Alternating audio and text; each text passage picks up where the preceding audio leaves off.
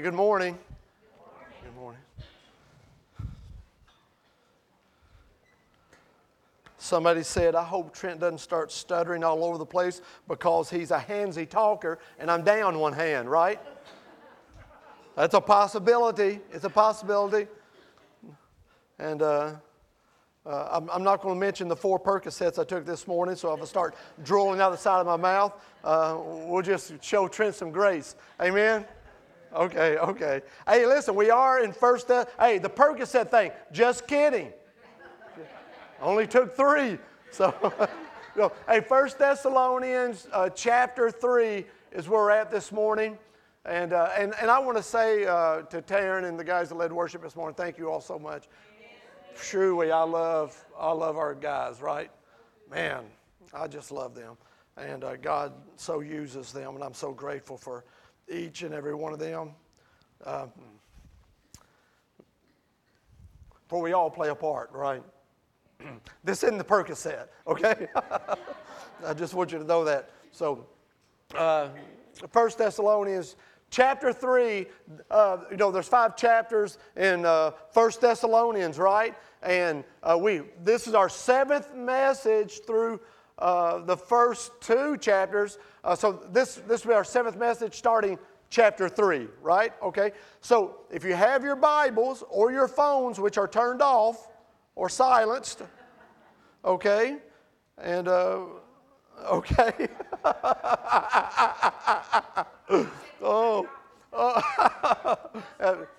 Kind of an inside joke, sort of. But 1 Thessalonians chapter 3, we're going to actually cover the entire chapter, right? That sounds like a lot, but it really isn't. And we're going to start by reading the first 5 verses in chapter 3. And let me navigate this somewhat slower this morning. This is what the scripture says, chapter 3, verse 1. So when we could stand it no longer. Now, I want you to notice something as I read through these 5 verses, right?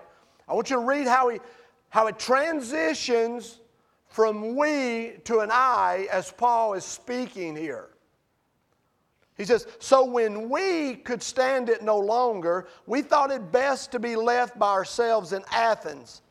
We sent Timothy, who is our brother and co-worker in God's service in spreading the gospel of Christ, to strengthen and encourage you in your faith. I want to lift this arm so bad. So that no one would be unsettled by these trials, for you know quite well that we are destined for them. Not the best of news, but truth. Right?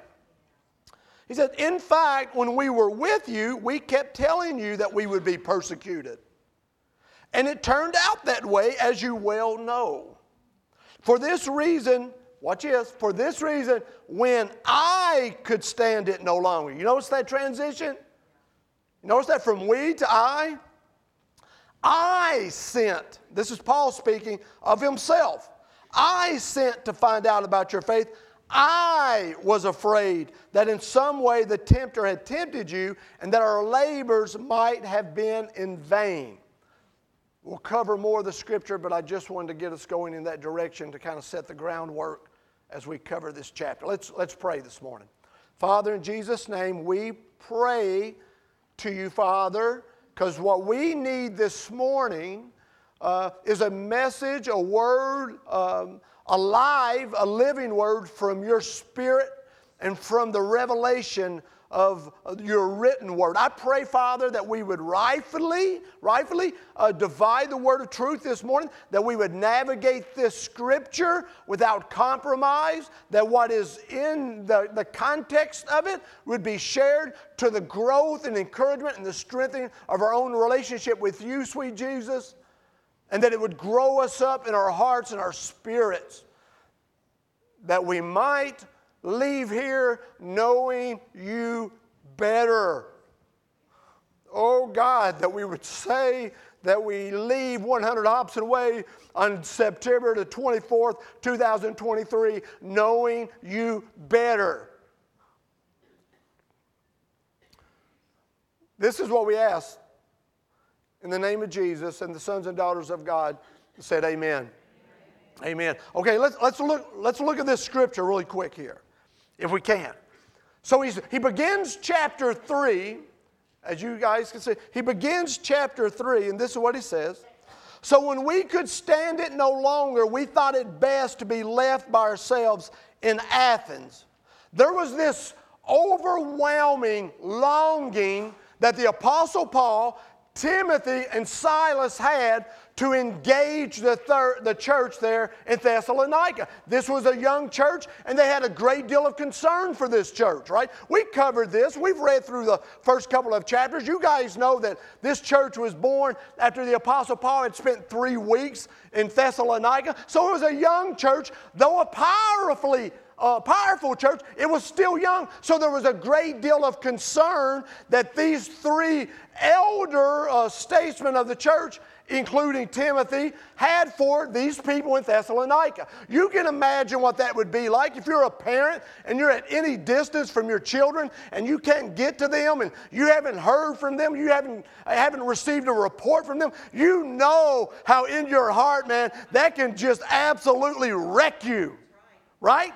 It can steal sleep from you, steal rest from you, steal the peace of mind from you. This concern that you have for those that you love. Paul, Silas, and Timothy had this type of concern and love for this young church. As a matter of fact, it says in 1 Thessalonians chapter 2, verse 17, he says, but brothers and sisters, when we are orphaned by being separated from you for a short time in person and not in thought, he says this, out of our intense longing, we made every effort to see you. Now we understand intense, parasos, overflowing, an abundance, right? An abundance of longing to be with them. That's what he's expressing. Now when I'm reading that scripture and I'm trying to hear what he is saying, there's something in that man that just doesn't jive sometimes with the modern church. And there's this intense longing to be with one another. I mean, can I actually ask you this morning, a rhetorical, but so don't shout back at me. Would you say on a Sunday morning, and I believe this to be true of the Driven Church, but I had to ask you as an individual, would you say as of on a Sunday morning, there's an intense longing to gather with one another to worship God? Let me say this, if there's not, there should be. I think there's a biblical model in this expression that Paul's making in this letter, this intense. This should be something, I'm not saying, man, you get up at 3 o'clock and start clicking your heels and park out in the parking lot until the church doors are open. But I'm saying, man, there should be an anticipation, an excitement, a fervor, a desire to gather with one another, to draw from one another, and to give to one another. Right? Inasmuch as we receive from one another, there should be a compulsion in us or an impulse in us to be a giver to one another as well. And the Apostle Paul, the words that he uses here, he says, man, when I could stand it no longer. Meaning, man, he had basically boiled over. His concern for them, it was percolating, man. It was percolating. Then all of a sudden, it just began to spill out, right? And he said, when we could stand it no longer, we had to act. Right? We read it, right? Now, I need you to stay with me because this is some tough stuff, man. We got some tough questions to ask ourselves before we get out of this scripture in chapter 3. So when we could stand it no longer, we thought it best to be left by ourselves in Athens. Right? Now, this is what I want you to understand.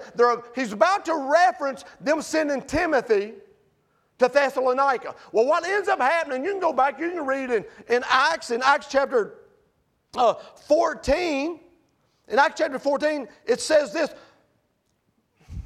because Paul is speaking at this point, he's referencing when he was in Athens. This is what the scripture says in Acts chapter 17, verse 14 and 15. The believers immediately sent Paul to the coast, but Silas and Timothy stayed in Berea. Those who escorted Paul brought him to Athens and then left with instructions for Silas and Timothy to join him as soon as possible. That was the plan. That was the plan. So what had happened was they leave Thessalonica, they go into Berea. In Berea, Paul's assaulted, comes under this great deal of persecution. He leaves Berea, he heads into Athens, leaving Timothy and Silas behind in Berea.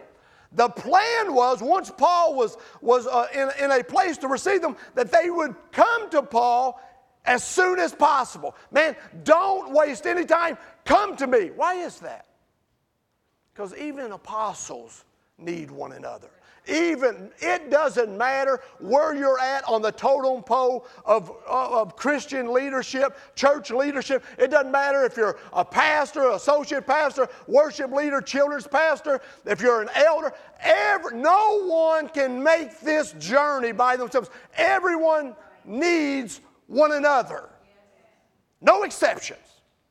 And Paul is saying to them, man, as soon as I get here, you guys join me immediately. Why? I need you, and you need me. And the church that I'm going to engage with, start with in Athens, will need you, right?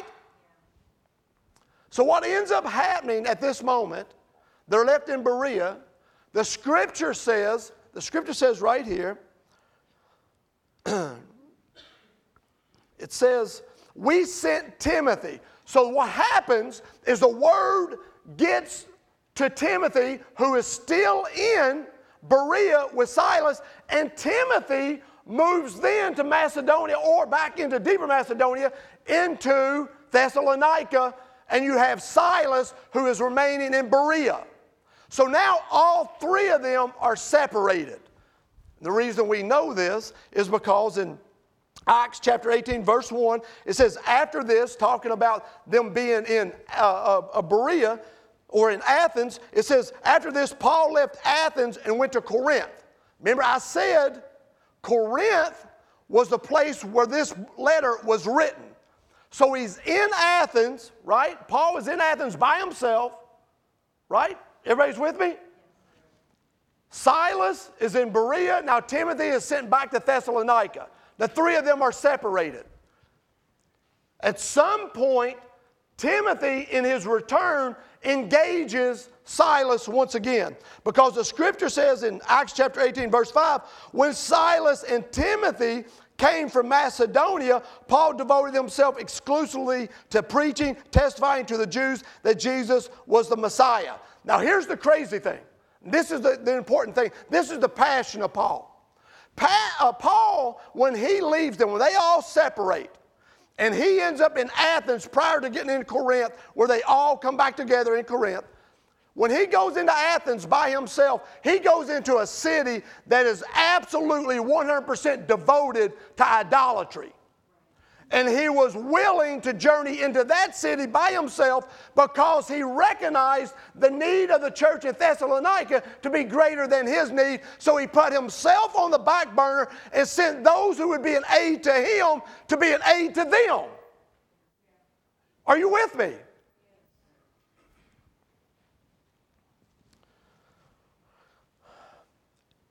So he's left alone in Athens, and this is no joke, man. As a matter of fact, when you read the scripture about his experience in Athens, this is what it says. While Paul was waiting for them in Athens, he was greatly distressed to see that the city was full of idols.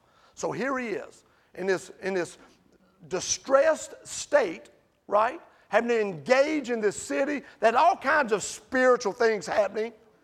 He is separated from his inner circle of support. And he does this for them. And this is what the scripture says. We sent Timothy, who is our brother and co-worker in God's service in spreading the gospel of Christ. Now, I do love this.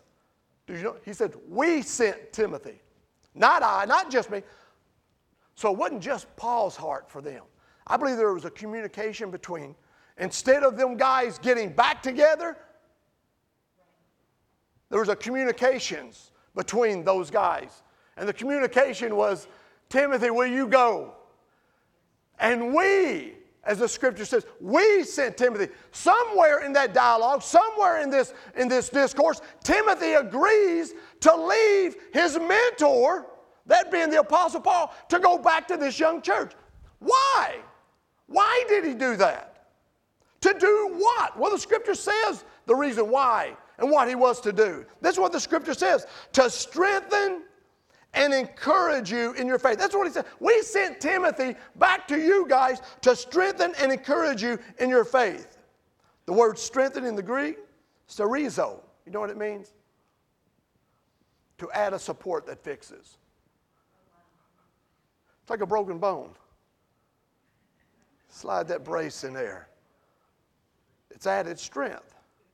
Now, when I take this brace off and pull out this fiberglass sheathing on the inside of it, all of a sudden my arm feels really weak where it's been broken, right? But when I put this support on, man, there's a strength that's given to me that isn't my own. It's a different type of strength. And that's what Paul was saying to Timothy. He was saying to Timothy, man, and to the church of Thessalonica, we're sending him to give you some strength. To give you some strength. Strength that's not your own. And then he says, not just strength, but encouragement. To come alongside you. To come alongside you and to admonish you and exhort you.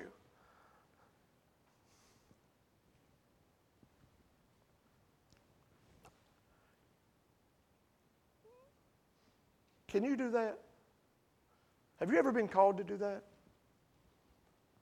Have you been a strength to another person? Have you ever been encouragement to another person?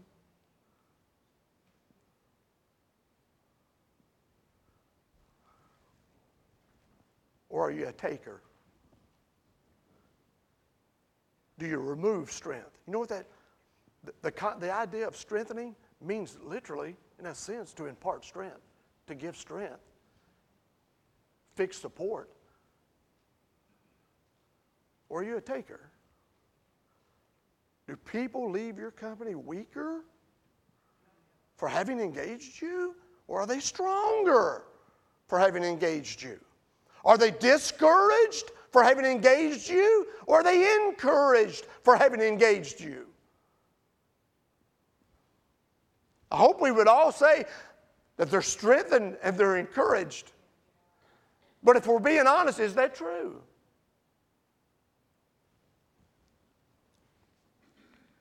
And then this is what he says. We sent Timothy to strengthen and encourage you in your faith so that no one would be unsettled by these trials. I love the term unsettled. It's a word that is used to describe the wagging of a dog's tail. And when he's talking about being unsettled, what he's talking about is vacillating from one side to the other. Not really being able to hold your ground. Not really being able to, to be plumb, man.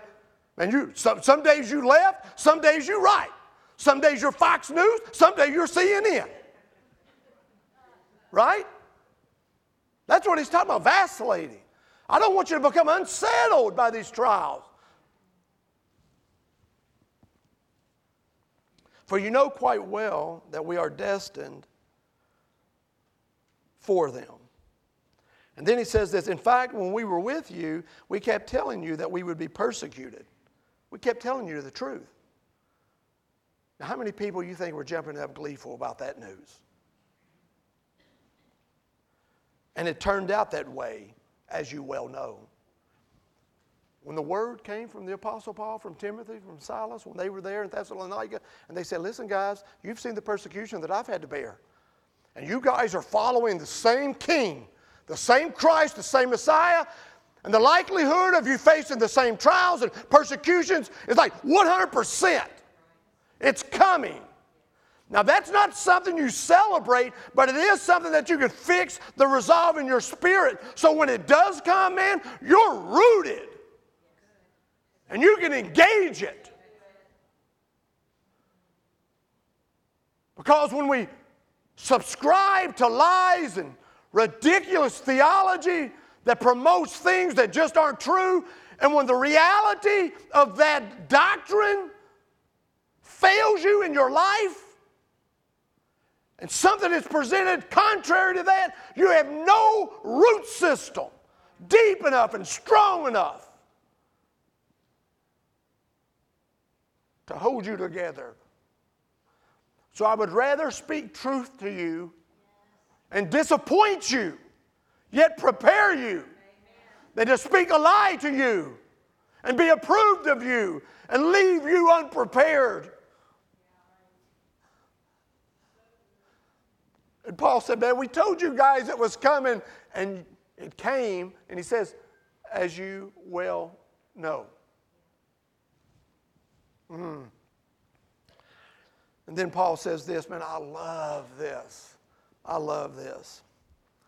For this reason, when I could stand it,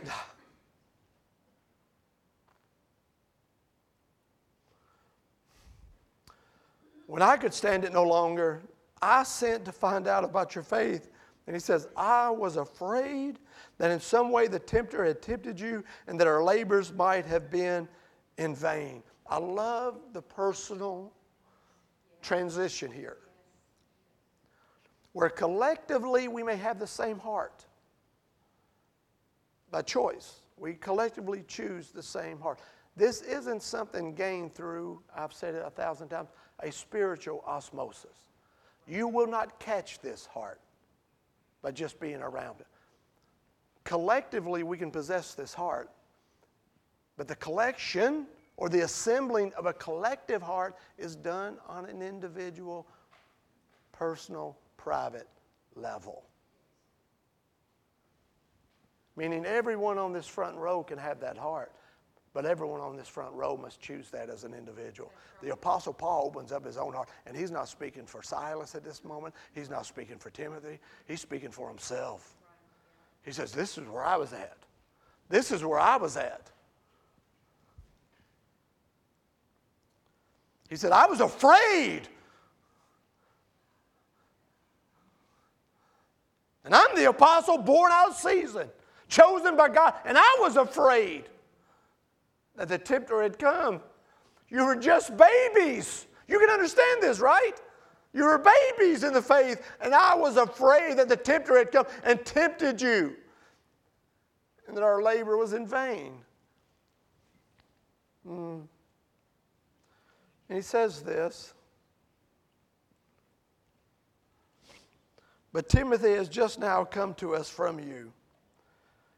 Now, he's speaking of his arrival in Corinth, him and Silas, and the letters written from all three, so they're reassembled. Timothy has just now come to us from you and has brought good news about your faith and love. You know what I'm talking about, don't you, worried mom, worried dad? You know when your kids, the new drivers, how many of you got new drivers in your house? Okay, how many of you got old drivers, but they still feel like new drivers? Right? You know what I'm talking about? They've been driving 4 or 5 years. They think they're Richard Petty, and every time they go out, every mom in here has visions of their kids in ditches, upside down, ditches flooding with water. They're trapped. You know what I'm talking about? How many moms, dads, got any dads out there like that? You know what I'm talking about, right?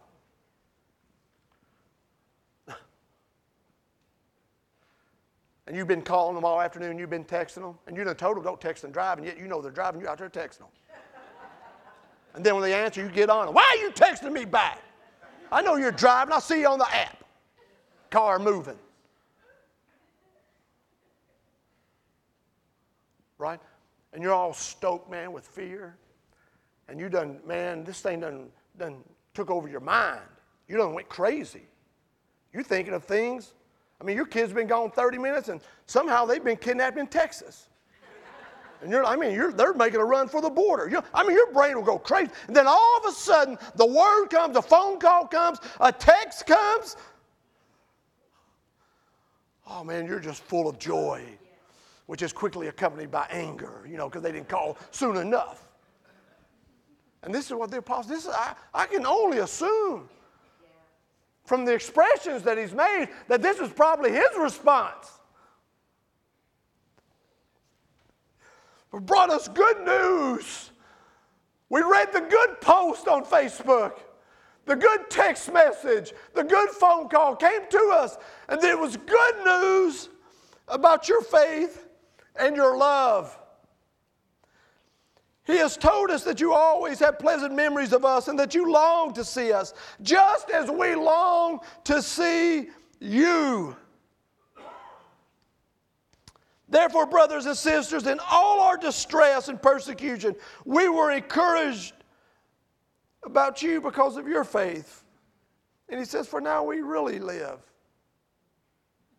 You know how it's transitioned back over to the group now? Because the good news didn't just affect him.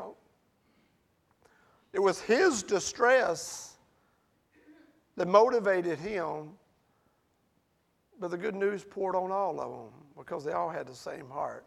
But he couldn't speak for them. He only spoke for himself regarding that. He says, now we really live since you are standing firm in the Lord. Now Timothy comes back from Thessalonica. He arrives there in Corinth and he gives this good report. Now, here's the question. I send someone to your house. I need to know what's going on at Benny Darcy's. I ain't seen them. I need to know what's going on at Ronnie and Penny's. I need to know what's going on at Taryn and Nate's. I haven't seen them. I need to know what's going on at Dwayne and Connie's. I go on and on. I need to know. And I send someone because I can't take it any longer. I need to know. I need to know what's going on with Amy and Jeremiah. Aaron and Lisa, I need to know. Josh, let me ask, what kind of report's coming back to me?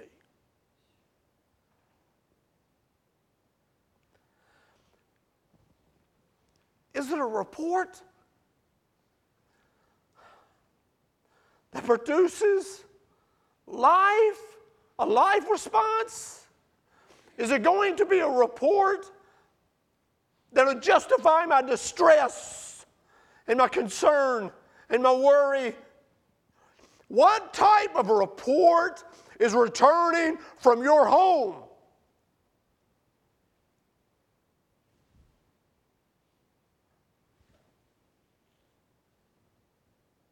What type of report is returning from Trent's home?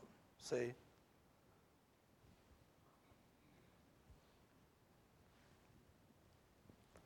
And then the Apostle Paul says this, for now we really live since you are standing firm in the faith. You know what he's saying?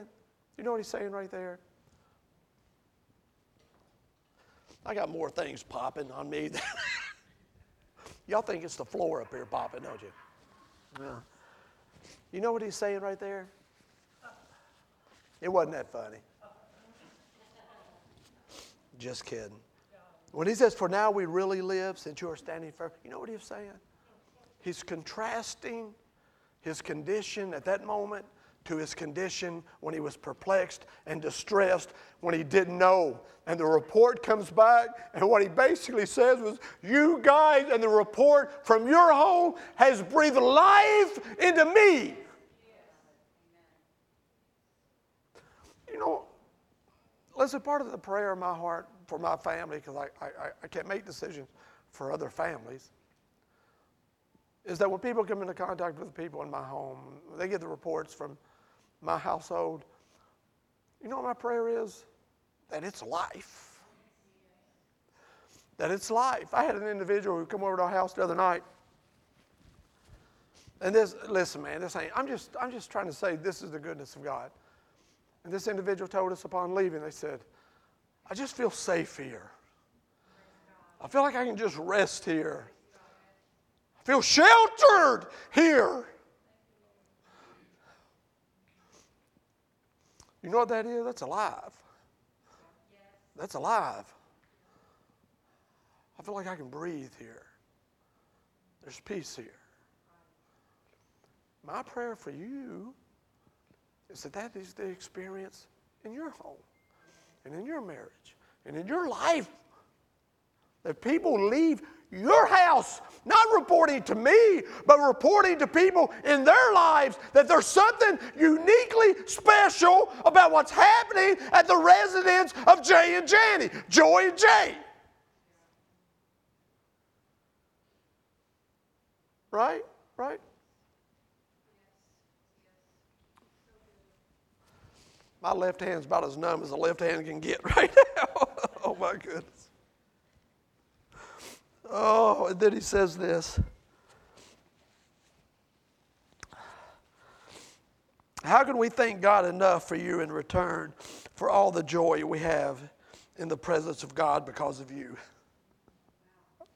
Oh, Bree, every time I see you, my sister, it's encouraging. It's encouraging.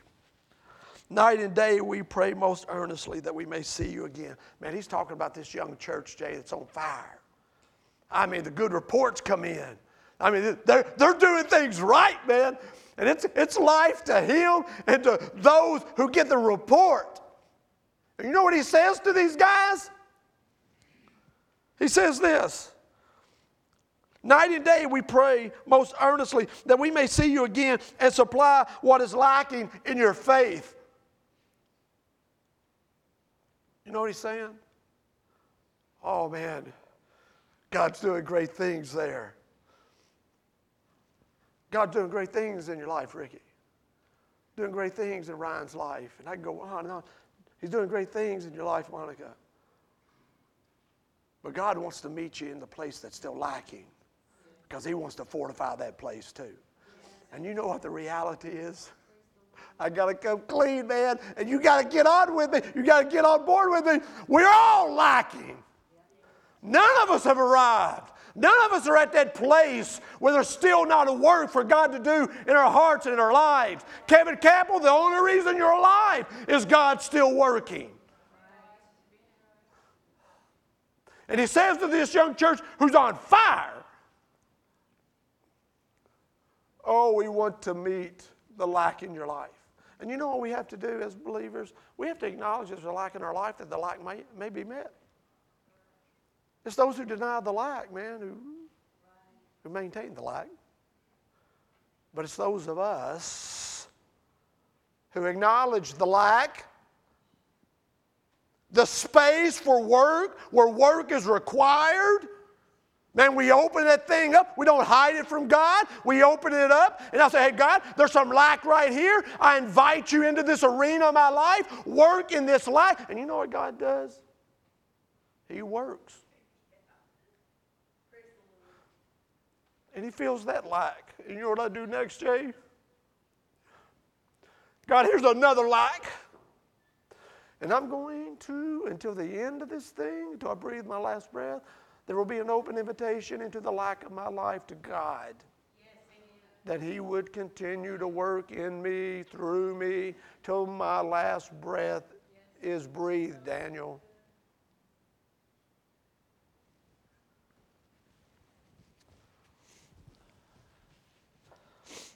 Let's see. Okay. And we're closing. We're closing up. See, I'm in no hurry this morning. See, my family's gone. They're all in Florida. I have no one to go home to. I ain't going home and sit by myself. I'll just keep y'all here. I'll keep y'all here with me all day long. Yeah, that's right.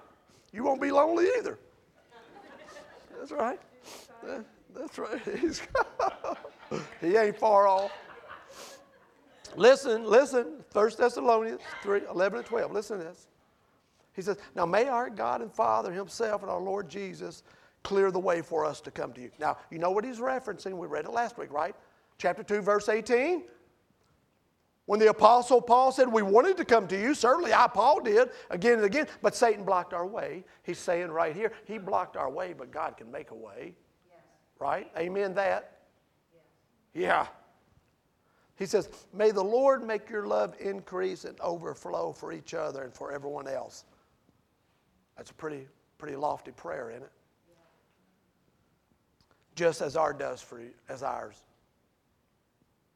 you. You know what he was praying right there? This is a hard thing. This is a hard thing. This is the question. This is the hard question. Questions. He was basically praying for them to experience what they had experienced. He was basically saying, I want you to have what I want, what I have. I want you to have what I have, I possess. Do you see that? I want your love to increase, and all, just like ours does, right? So let me ask you, because we're about to close, just a simple question, and it's this.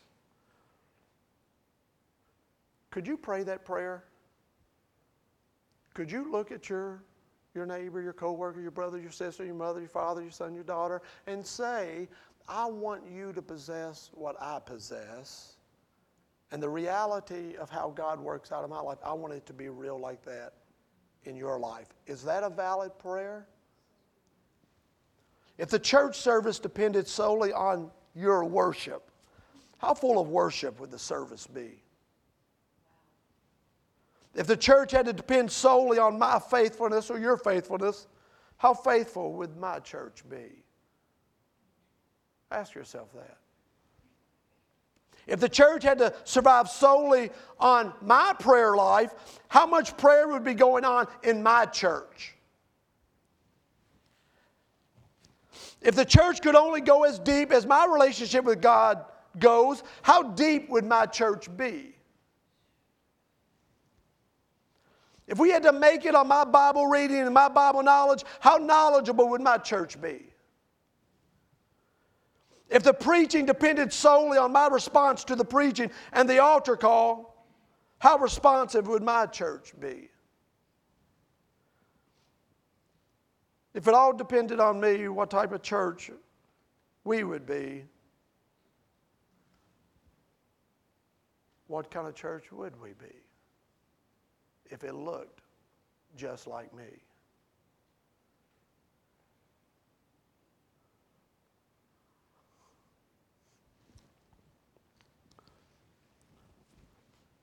Why these tough questions, Trent? You're closing out the sermon. Why do you want to close with such a tough line of questions?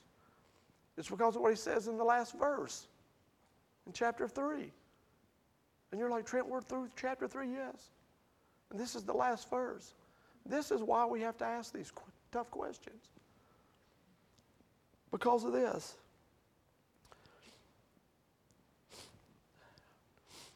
May he strengthen your hearts so that you will be blameless. You get that? And holy in the presence of God and Father when our Lord Jesus comes with all his holy ones. Why do we have to answer that question? Or that line of questions? Why do we have to do the tough work?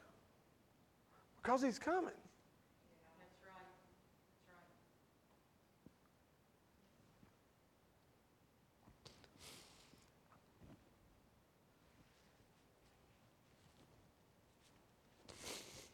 right. And Paul was saying to them, this young church at Thessalonica, I want you blameless and holy in the presence of God.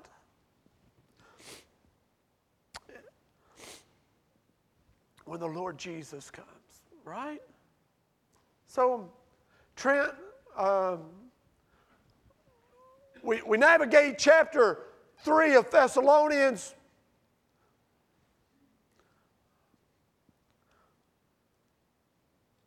For what? Ultimately,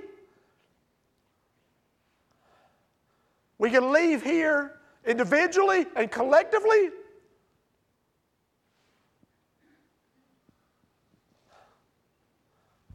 blameless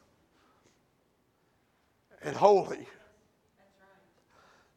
That we can stand before God and I can say to God, Lord, I with everything you gave me, I did the very best I could to present the Scripture in as real a fashion as I could present it.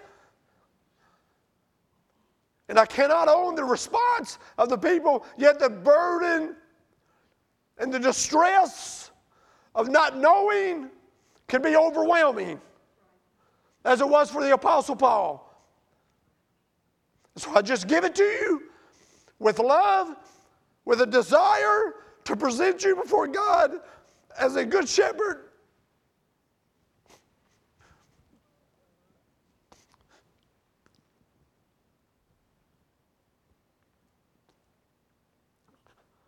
And say, Lord, I present them to you blameless and holy. And I want to be able to do that with the utmost assurance that that's where you're at. Stand with me this morning.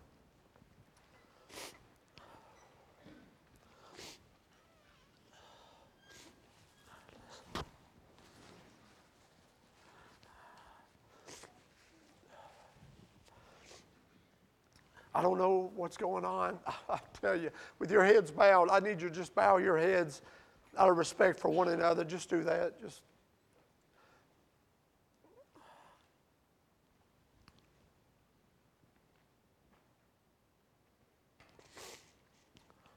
I don't know what's going on in every area of your life. I do not know.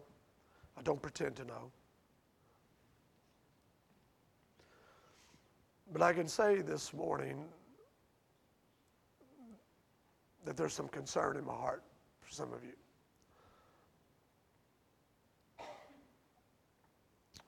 A little distress over some of you.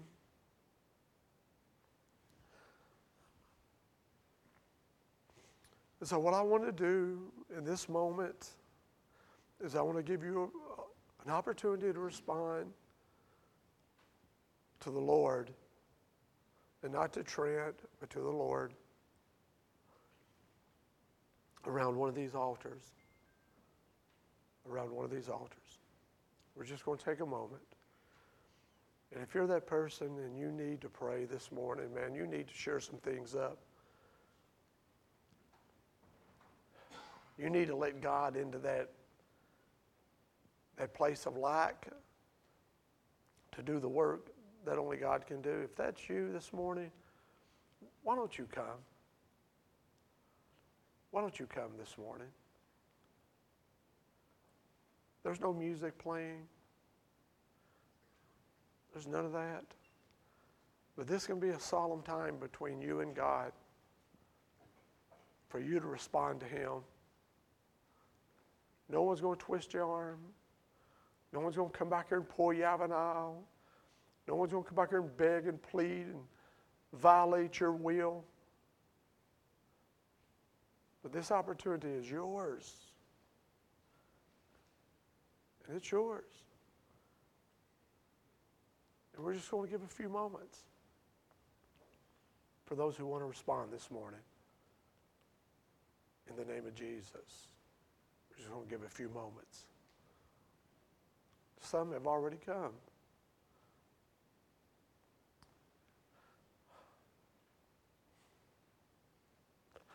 I sure would hope that it was you.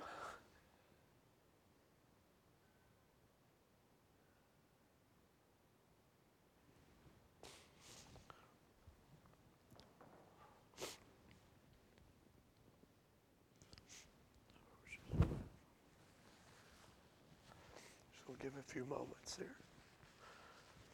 Just give it a few moments.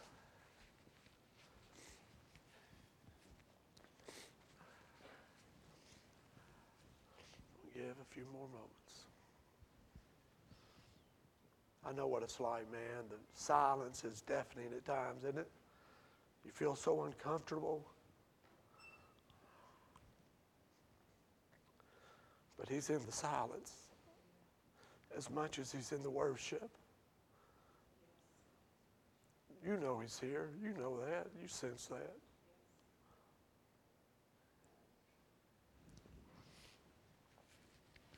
Lord Jesus.